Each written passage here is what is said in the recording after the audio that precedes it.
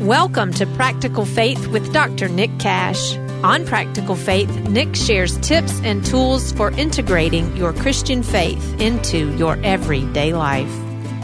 I've done some research on the top mission fields in America, and let me tell you, they're not what you might think they would be. Initially, I assumed it would be things like homeless shelters or prisons, maybe abortion clinics or rehab centers, something like that. But instead, here's what I found. These are the top 3 mission fields in America: homes, schools, and businesses. And amazingly, if you think about the distribution of Christians all throughout our society in relation to those 3 mission fields, homes, schools, and businesses, the Lord Jesus has hundreds of missionaries strategically positioned all throughout every American city in the most important mission fields there are. And it's you and me. It's the followers of Jesus who are living and working all around you on every single side of you right now.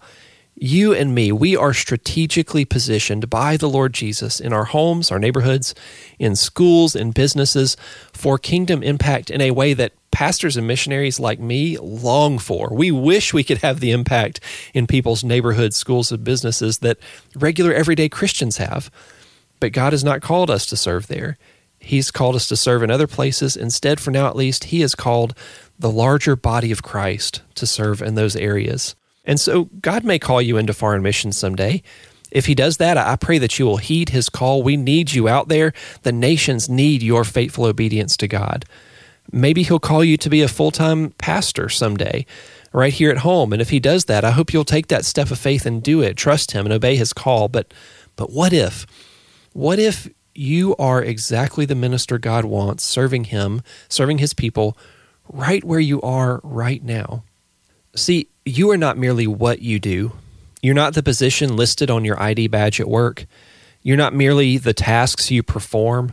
You're not just a contractor, just a salesman, just a teacher, just a stay-at-home mom. You're not just an administrative assistant or just a waitress or just a student. You are present. You are present in your neighborhood, in your school, at your place of business. You are present there as a person, as an individual who has been made in the image of God and who has been redeemed by the grace of Jesus. You are living and serving there from a place of a community of faith that exists within the larger church. And as a church, we stand with each other. We support each other. We uphold each other in these places of service. From this place of Christ-centered community, from this place, we are unified, we're strengthened to serve in our neighborhoods, our apartment complexes, in our schools and colleges, in our businesses and workplaces. We are strengthened to serve there with God's love. And we can know that we are successful in our incarnational mission whenever a person interacts with a follower of Jesus far beyond the walls of any church building, whenever that person is changed, not by some program that we perform for them, but by encountering the living presence of Christ in us as individuals and as a united, Christ-centered community. That's what the incarnational mission of the kingdom of God looks like when it is most truly fulfilled. You can do it. I believe in you. The leadership of the church believes in you. They labor daily, week after week, to equip you for kingdom service right where you are, right where God has you right now. And hear me say this, please. God believes in you.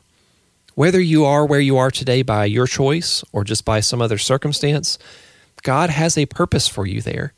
And it is to be an incarnational representation of Jesus for the other people in your neighborhood, in your school, or in your workplace. Your family members, your roommates, your fellow faculty members, your students, your classmates, the people in your office, your work group, your sales district, your boss, your clients, your customers.